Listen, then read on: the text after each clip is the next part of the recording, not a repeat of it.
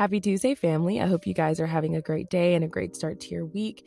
I know I typically post Get It How You Live episodes on Mondays, but as some of you know, yesterday was kind of a whirlwind. I was unpacking a lot of responses from my episode that I posted Sunday, episode 7, entitled All Skin Folk Ain't Kinfolk. There was a large ripple of responses that came after that. We got new siblings, we got new listeners, we got negative responses, positive responses, but regardless, I am grateful for the feedback and grateful for the visibility. So let's go ahead and get into what today's episode is about. It's entitled Mindful Productivity. So I'm going to talk about some tools and tips we can use to understand our rhythm versus our schedule, resting versus nesting, and a little bonus bit at the end. So, starting with definition of rhythm versus schedule, your rhythm is your intuitive movement throughout your daily schedule. So, it's what feels natural. Your schedule is your to-do list for the day. It's often supplemented by times and deadlines, so it's what you have to do. For example, whenever I'm writing my to-do list or my schedule every day, I put stretch, make bed, shower, eat, brush teeth, write, and whatever else comes with that day. The order in which I complete this is different every day based on my rhythm or how I feel. Tapping into your rhythm requires a level of mindfulness, so it's constantly checking in with yourself and letting go of arbitrary pressures and self-induced stress that could come with having a rigid schedule. Questions to ask in order to figure out your rhythm could include, what do I need right now? What do I want right now? Have I eaten yet? Have I had water today? Did I pray today? Your rhythm is different from laziness. So, rhythm is listening to your body and completing your schedule on your own time as it permits. And laziness, on the other hand, is when you slack on your list and choose to do things half-assed versus saving it and completing that task, when you're going to be better, like when it's going to be peak performance. A lot of this comes with um, just prioritization. So, in order to avoid laziness and tap into your rhythm, it's important that you self-assess, which is why I was talking about mindfulness earlier. Like, you have to just tap in and see, what do I need right now?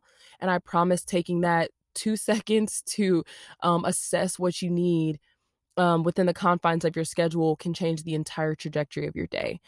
Another part of finding your balance in mindful productivity is resting versus nesting. So, we've been doing a lot of nesting right now during quarantine.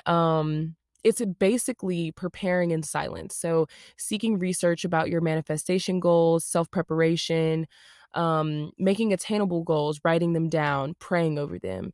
It's essentially what I was doing before I launched this podcast. I was, writing and writing and writing and writing and just praying and seeking things that could bring me closer to this beautiful passion project that's unfolding before all of our eyes right now.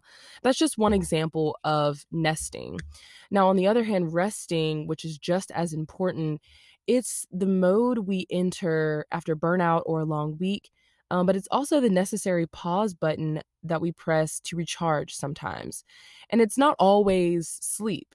Resting can include self-indulging, doing nothing for the day, or meditation. From your rhythm to your schedule to resting and nesting, all of these things are essential for balanced lives and retention of your sanity, girl. So many times I see people who think productivity is doing something every second of the day, or if I don't burn out at the end of the day, I didn't work hard enough. That is so toxic. Under a capitalist society that we have, kind of like in America, productivity equals working around the clock. And that's just not true. And I feel like slowing down in quarantine kind of helped us understand, okay, sometimes we have to just sit with things. Sometimes we have to nest, kind of like a mama bird for her baby birds. Like, sometimes you have to just build this cocoon around you in order to insulate your ideas and insulate your passion and ambition to go for it, to go hard. So definitely think about integrating these things, these tenets into your life and into your daily schedule as we're gearing up. Some of us are going back to school. Some of us are just starting a new job. So whenever you're trying to figure out your life and your feelings, and how to be productive without putting unnecessary pressure on yourself, I feel like resting and nesting and figuring out your schedule versus your rhythm is so, so essential. So a little bonus, I'm going to talk about the power of no. And I think sometimes we don't realize how often we actually need to say no.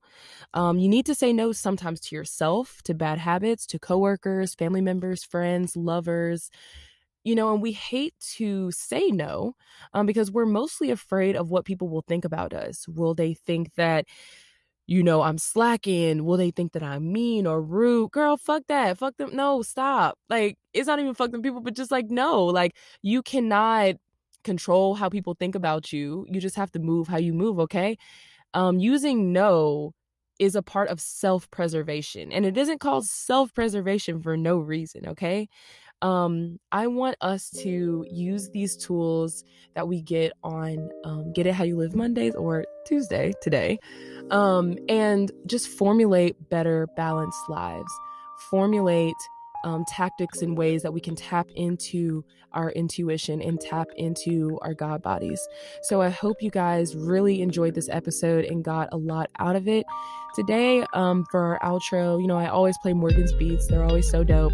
But today, I want us to take a second to be mindful, to listen to the sounds, listen to the music, unclench your jaw, take deep breaths, and let's just have a moment of mindfulness together. Let's just sit together and just relax, okay? And be mindful. Focus on your breath. Focus on relaxing your muscles. And focus on this dope ass beat, okay? I hope y'all stay happy, stay healthy, and of course, stay in the family. I love y'all. Bye.